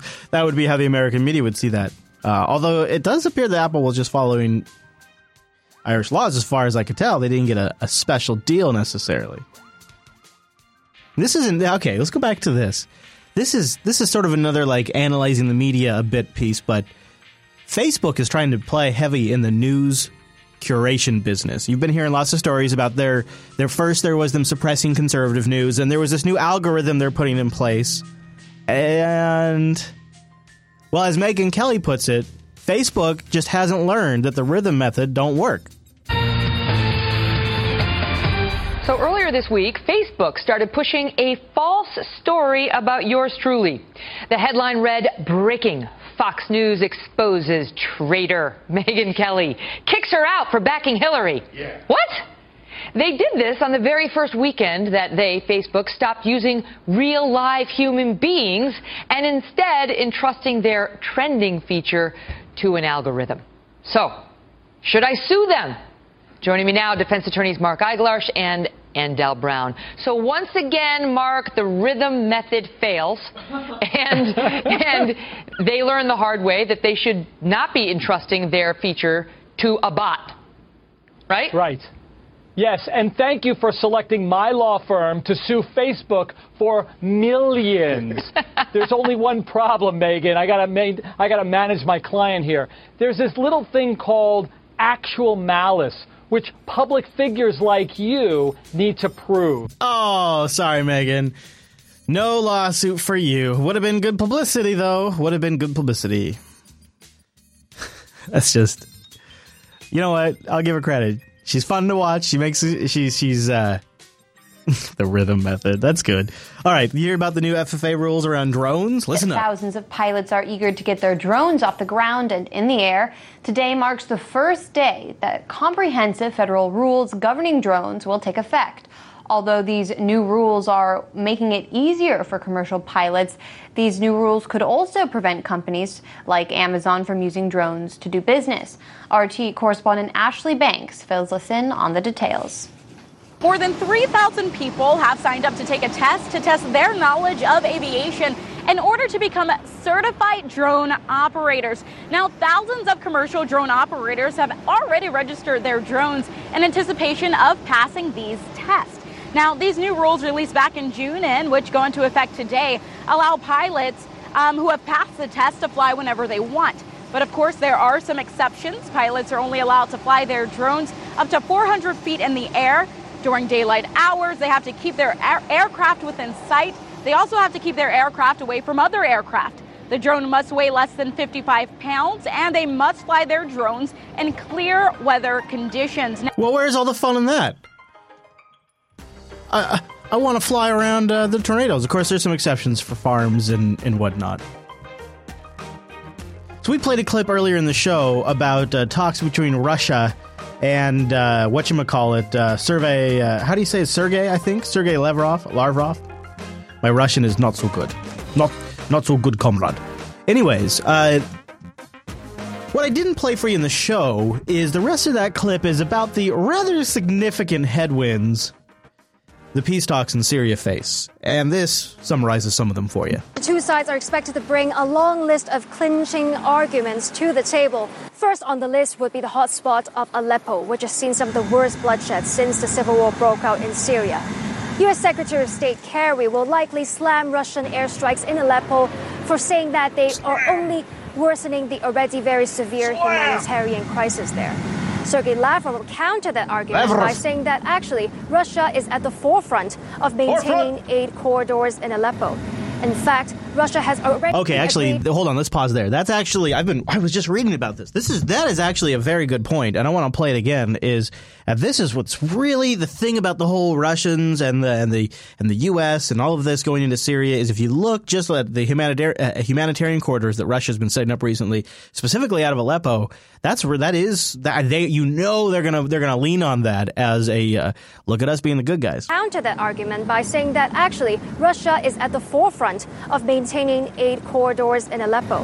In fact, Russia has already agreed to the 48 humanitarian pause proposed by the UN earlier this month, while the U.S. has not yet agreed to that yet. The second topic on the list will be the strategic town of Manbij, which the U.S.-backed Kurdish forces has seized back from ISIS control earlier this month. Sergei Lavrov will likely initiate the debate on this one by saying that the U.S.-led coalition airstrikes there has led to simply too many civilian deaths. Ouch. Final topic for discussion has only emerged this week, which is Turkey's ground offensive in Syria, targeting both ISIS and Kurdish forces. On Wednesday, Turkish-backed rebels managed to take back the border town of Jurabolis from ISIS control. On Thursday, we learned that the Turkish army has fired artillery fire at Kurdish forces at the south of Jurabolis after the Kurdish fighters refused to withdraw. Now, keep in mind, like we talked about, those Kurdish forces are being supported by the United States. So when they're shooting at the Kurds, they're shooting at guys that we've armed and equipped and helped train. Here's a clip to explain exactly who is saying what on this issue. And of course they go, this is the thing with RT these days. I'll tell you what, although it's kind of interesting. So if you do want to watch it, it's kind of cute the way they do it. They do the whole thing as a chat thread. The one part of the whole montage there, if you want to call it, or it's like an infograph meets a montage, is this clip, which I think I probably missed last week, of Biden telling the Kurds to step back. We are supporting the Turks here. The typical line had been, well, we want to work together. We want to work with everybody. But now, in this particular case, Biden's like, fall back, fall back. They must move back across the river. Move back. They cannot, will not, and under no circumstances get American support. Uh-oh. If they do not keep that commitment. Ouch! Not good. The conflicts are not good. There's a lot of headwinds for Kerry's peace talks. Try to keep an eye on, see how that goes. But holy shamoly. Let's change gears a little bit. I've been fascinated following Huma Abedin recently. And it appears that I'm not the only one. A judge also has gotten fascinated. Well, good morning, Tucker. Thanks for being here. And, you've got an email released exclusively to Daily Caller, just like we've had emails here at Fox and Friends. So people are divvying out the emails, Judicial Watch and others. They're divvying out the emails to the conservative news outlets.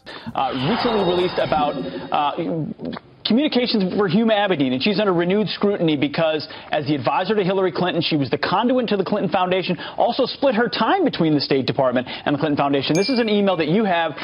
Cheryl Mills writes to Huma Abedin and says, "This is unbelievable. She should not be, she, meaning Hillary Clinton, should not be giving her email to everyone." Abedin responds, "Justin, who's a tech guy, can fix it, but I need her Berry, meaning her BlackBerry, and she takes that thing to every billet, to every shower. So hard to get my hands on that." She's complaining that she can't get her hands on that BlackBerry because Hillary Clinton's got it in the shower.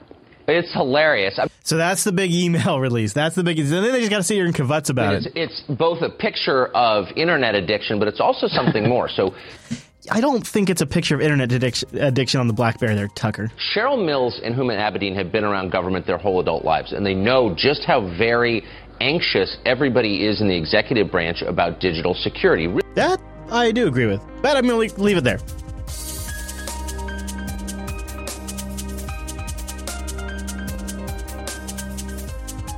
While we're talking about the Hill Dog. Well, if you are having trouble understanding what is really going on in Syria, perhaps the U.S. mainstream media has played a role. In his article called Propaganda for Syrian Regime Change, journalist Rick Sterling says that the goal of U.S. media coverage is to, quote, prepare the public for a new war with Syria. Well, now, wait a minute. In light of Kerry's comments that the media should just stop talking about Syria, and it does seem like there's a lot more coverage these days, is it possible they're prepping the public?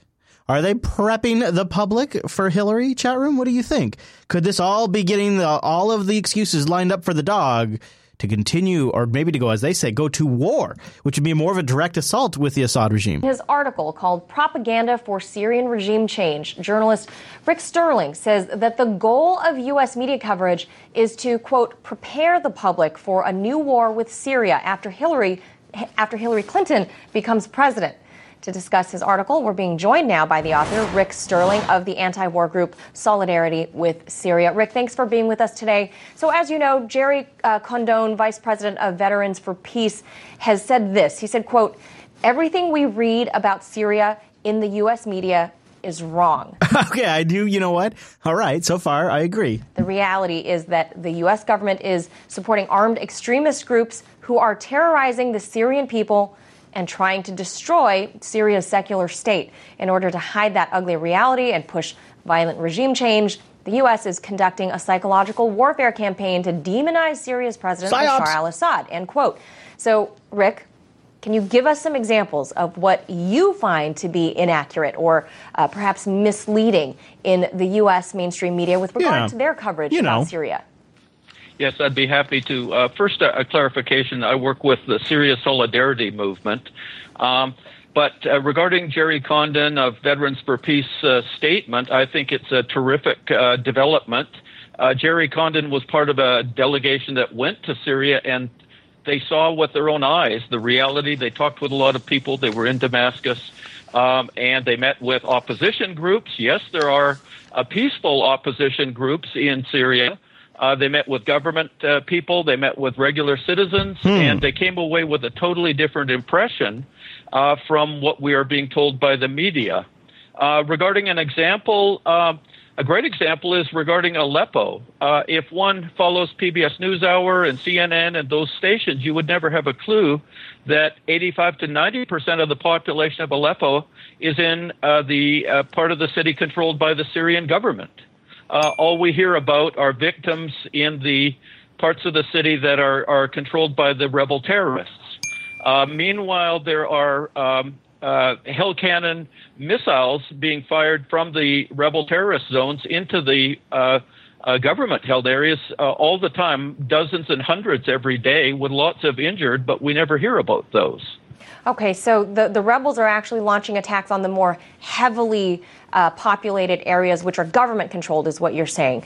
Yeah, that is correct. So you also wrote that quote, despite 5 years of tragedy and destruction, the U.S. continues trying to overthrow or destroy the Syrian government. Now, given the history of U.S. regime change, which has failed in places like Iraq and in places like Libya, just to name a couple, why would they... Well, I wouldn't say it's failed.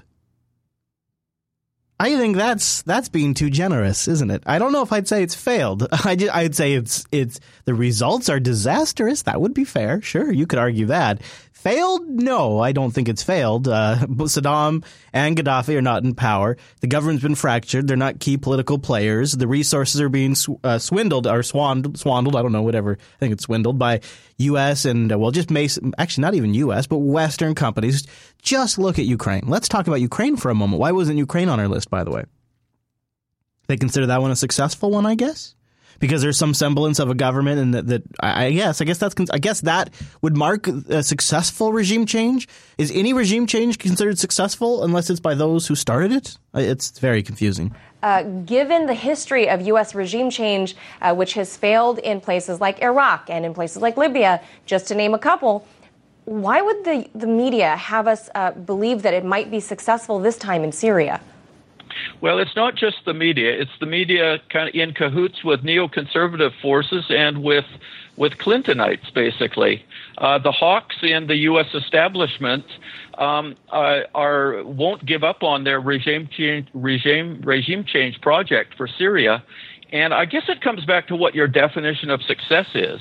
If the definition of success is just to destabilize, disrupt, and ruin a country, they've actually succeeded in Libya, which, of course, is a failed state now. It's chaotic. But they did manage to overthrow a government and destabilize the whole Libya and actually the spread of terrorism beyond Libya. But if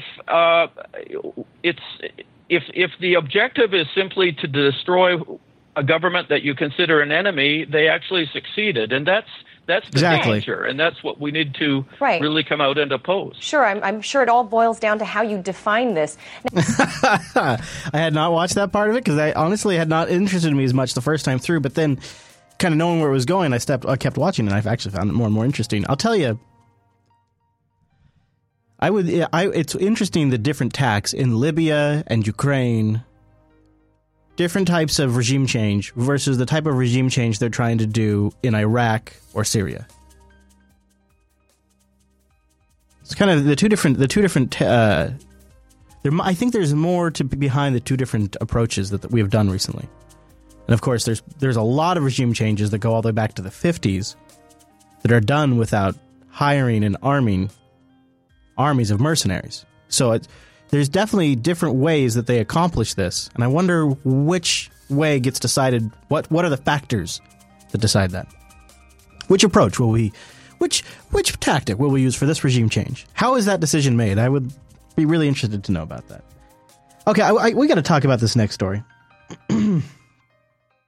Oh, actually, you know what? Since I think we have a little bit of time, I wasn't going to play this on the show. I'm watching producer Matt. He's adding great clips right now. Still adding clips, even as... wow, that's nuts. That is really something. All right, let's play this one, too, while we're kind of on the topic of the Middle East. Well, now to an important story, the rising tensions with Iran. As Fox News learns, confrontations between Iran and the U.S. Navy in the Persian Gulf nearly doubled in the first half of this year. The latest incident involving this U.S. warship and the Iranian Revolutionary Guard naval patrol. It happened near the Strait of Hormuz, and of course you know this is a strategic trade route, which is the only sea passage from the Persian Gulf out to the open ocean. For more on this, our chief Washington correspondent James Rosen is live in D.C. James? Jenna, good morning. You have it right. Defense Department sources tell Fox News the first half of this year already has witnessed nearly twice as many confrontations with Iranian vessels on the high seas. Yikes! And now, another real-time clip and play. Producer Matt is clipping, and I am playing in real time, ladies and gentlemen, while we're on the air. A 60-year relationship with one of the key members of NATO may be in peril based on the anti-American sentiment that's been growing in Turkey as of late. A relationship detailed in our exclusive new look at a report by the Foundation for Defense of Democracies, which is now advising the U.S. military and NATO to come up with contingency plans for moving our military bases out of Turkey. Joining us now, one of the authors of that report, John Hanna, senior counselor at the Foundation for the Defense of Democracies. One of our close allies, Turkey. He's also former Vice President Cheney's national security advisor, but we should mention advised both Republican and Democrat administrations. I like that she's got to throw that in there. She knew she had to mention that. Oh, he's throwing in another four more clips. We're going to do another live clip pick after this. So nice to have you here, John. Why this plan? Why have a contingency plan, and why is that such big news? Well, I think two reasons, Jenna. First is that the tensions between Turkey and the United States over real policy differences have been growing the past several years. You've got an increasingly authoritarian Islamist government in Turkey that has been peddling very heavily in anti-Americanism. But not only at home is it destroying the free press and the rule of law, but abroad there are an awful lot of troubling relationships with terrorist groups that the United States has to be very concerned about. Give us an example of one. Well, clearly, in the war in Syria, Turkey has, in fact, become the main hub and safe haven for a whole load of jihadist groups, including groups affiliated with al-Qaeda, including ISIS, people believed, as well as the Palestinian terrorist group Hamas. So what is the calculation then for U.S. military men and women? We have about 3,000 in Turkey at this time. We also have nuclear weapons inside Turkey. How vulnerable do you think they are? Well, we've got to be increasingly concerned because terrorism attacks both by Islamic jihadists as well as by Kurdish militants inside of Turkey have been dramatically on the uptick. So we've got to be concerned, actually, about the security of our forces in those bases. The Turkish military and Turkish security services are responsible for those forces. And as I've said, anti-Americanism in Turkey is dramatically on the rise. So you're worried they're not going to be there, that if we needed their help, that some of these servicemen and women might actually be without help inside that country. Well, there's a lot of turmoil. Turkey had an attempt. This is a hell of a clip, Matt. The military has been lots of purges, is going to be weakened. Whether or not we hope they can live up to that, we want to see these bases stay in our access. Turkey is the second largest military inside of NATO, has been a NATO ally for more than 60 years. We want to keep that. But if, on the off chance, Turkey decides it doesn't want the United States there anymore, which is an increasing likelihood, unfortunately, or simply because the United States wants to send a message to Turkey that you actually need the United States more than the United States needs you. And right now that relationship is reversed in Erdogan's mind. All right. That's a hell of a clip. Producer Matt just live clipping and producing as we go. Isn't that something? Now we're going to play one more before we get back to our previously scheduled overtime. I love it. All right. I'm rolling the dice. All right, how about this one? This one, just because it sounds kind of fun. Okay. All right, Glenn Beck says that he's willing to go to jail rather than reveal his source, but I say it might be a little bit different. There is an effort to shut people up. No question. And there is an effort from the government to shut people up. Now, I've been reading about a story. A judge wants to know one of Glenn Beck's sources, and the story itself that this source supposedly advised Beck on was kind of dodgy to begin with. When I first read the story, my first thought was, the source says there is no source. It's a made-up, it's a manufactured story. But then here in a moment, Beck is very cleverly about to throw one of his own guys under the bus, which makes me think maybe there is some fire to this smoke. You have the government under Barack Obama investigating reporters who are leaking things, investigating whistleblowers.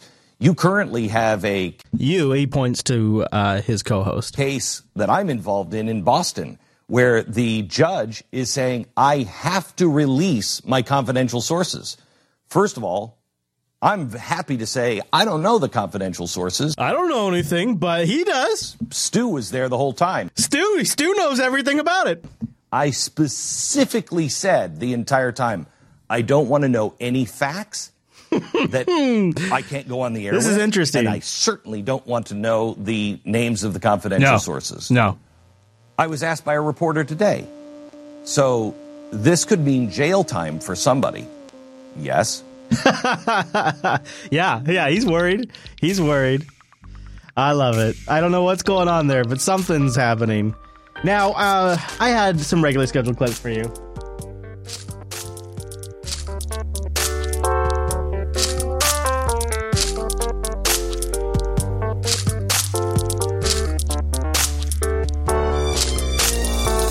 There's more to this story. Let's right now. Let's figure it out. We once again want to warn our viewers this material is not suitable for young children. Incorporate those. The Army Inspector General's report reads like a salacious novel, including allegations of group sex, an illicit affair, and tawdry talk over government email, all involving this man, Major General David Haight. Tonight, Haight is out of a job, as experts question why it took 10 years for the government to uncover his double life. So 10 years he led a double life. And only after someone filed multiple complaints against him. When you talk to the guys who knew him as an officer in combat, in very tough circumstances, he was calm, he delivered. He was a good soldier. He was a great commander. So it truly was a conscious decision on his part to create this other existence. Another existence? What could it be? What was it? According to the Inspector General, Haight's double life began in 2005 while serving in Iraq. That's where he allegedly met this woman, Jennifer Armstrong, whose name was redacted from the government report, but who confirmed her identity to USA Today. Armstrong told USA Today that she and Haight carried on an extramarital affair lasting more than 10 years, backed up by emails, photographs, and other documents. It's funny, they're phrasing it that way, but it looks like it may have actually been more like an open marriage, perhaps? Like the wife, he knew about it? Affairs are against the Army's code of conduct and are especially frowned upon when they involve officers. But sources tell CNN it wasn't just the relationship that drew the interest of the Pentagon. According to the Inspector General, Haight and his girlfriend exchanged explicit emails over Haight's government account, at times discussing specific types of sexual activities and making, quote, naughty movies. Now, why would they be publishing any of this? They don't normally have to publish this. They're often very secretive. Well, it's an ongoing investigation. We can't comment. We can't reveal that information. It's an ongoing investigation. Haight is also accused of using his government cell phone 84 times to call her. Okay, what? Racking up 1,400 minutes at the Pentagon's expense. That was dumb. During just one 6-month period. Nope. But the most damning allegations revolve around the couple's, quote, swinger lifestyle, which the report goes as far as to define as engaging in group sex. It says the couple's photograph was posted on this website for swingers. That same photo was later found in Haight's email. And the government report said the couple visited swingers clubs as far back as 2012, when Haight was stationed at Fort Benning, Georgia. None of that is illegal. None of that is illegal, and none of that really is a second life or a double life or a secret identity. He's not Batman. He just likes to have sex with a lot of people. That doesn't make him Batman. That just makes that's not a double life, and it's not even illegal to go to a swingers club. That is obviously a legitimate club he was at there, so this is very strange. Experts say Haight's alleged behavior could have put U.S. national security at risk. Oh, okay. Well, okay, let's think about this. Because he was going to be blackmailed, but that's not that exciting. You need something more than blackmail, because it sounds like maybe his wife was kind of in on it. So you got to can we amp this up? Hey, guys, how can we amp this up? Because Haight held several important positions in the military, including running America's response to Russia in Eastern Europe, sources say that if the affair and the swinging had been discovered by another country, it would have left him vulnerable to blackmail and espionage.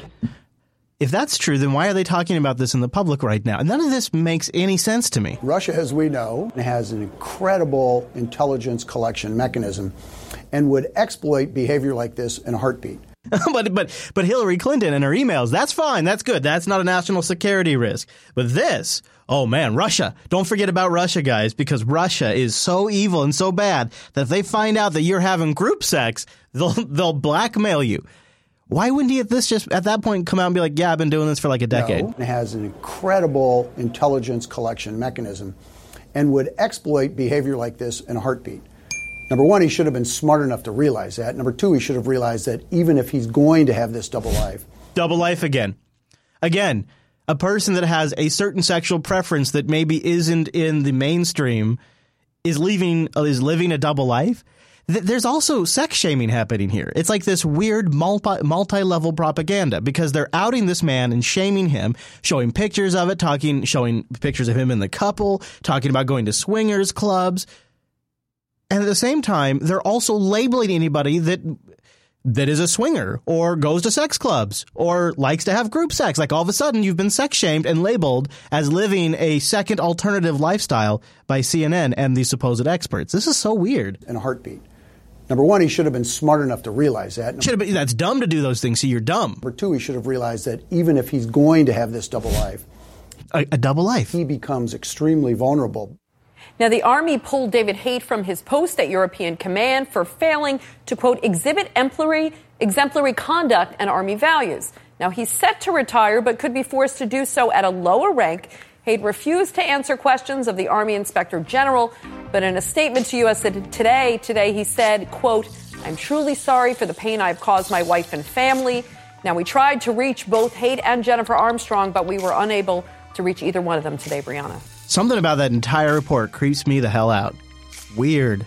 The whole thing is weird. And Chatterman speculates that maybe he was a whistleblower.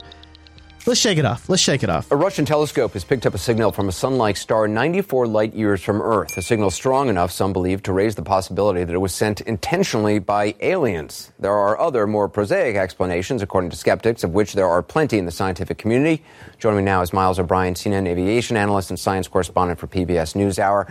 Miles, I got to say, when I first heard this story, it blew my mind. I'm kind of obsessed with it. I mean, who doesn't want to believe that there's a super advanced alien world out there trying to make contact with us?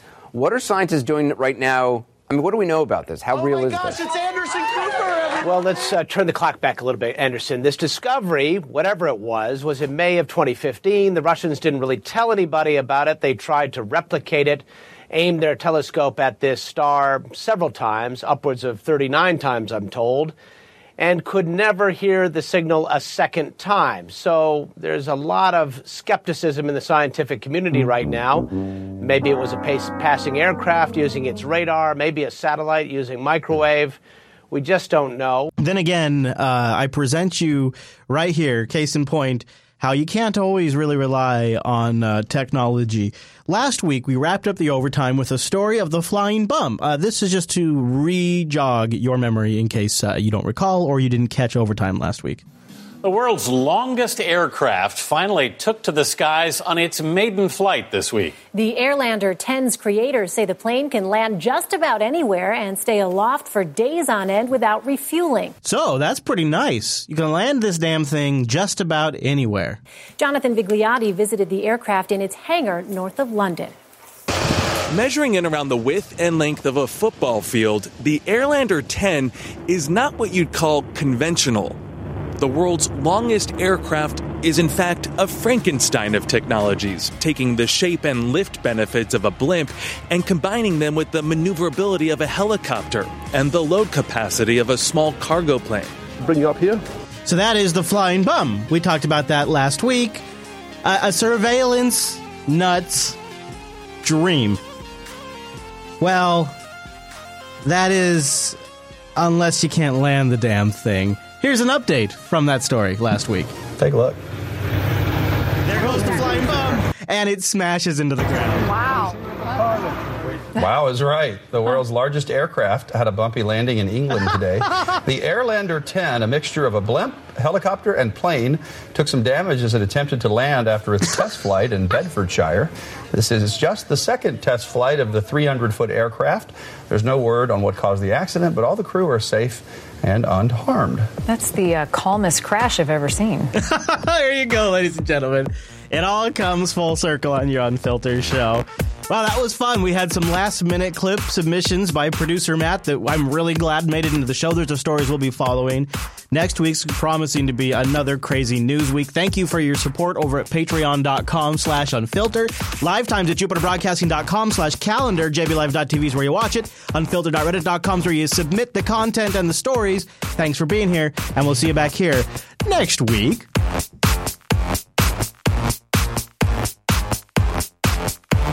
OMG, OMG, OMG. I just came. Fuck the EU. That's how we go. That's how we roll.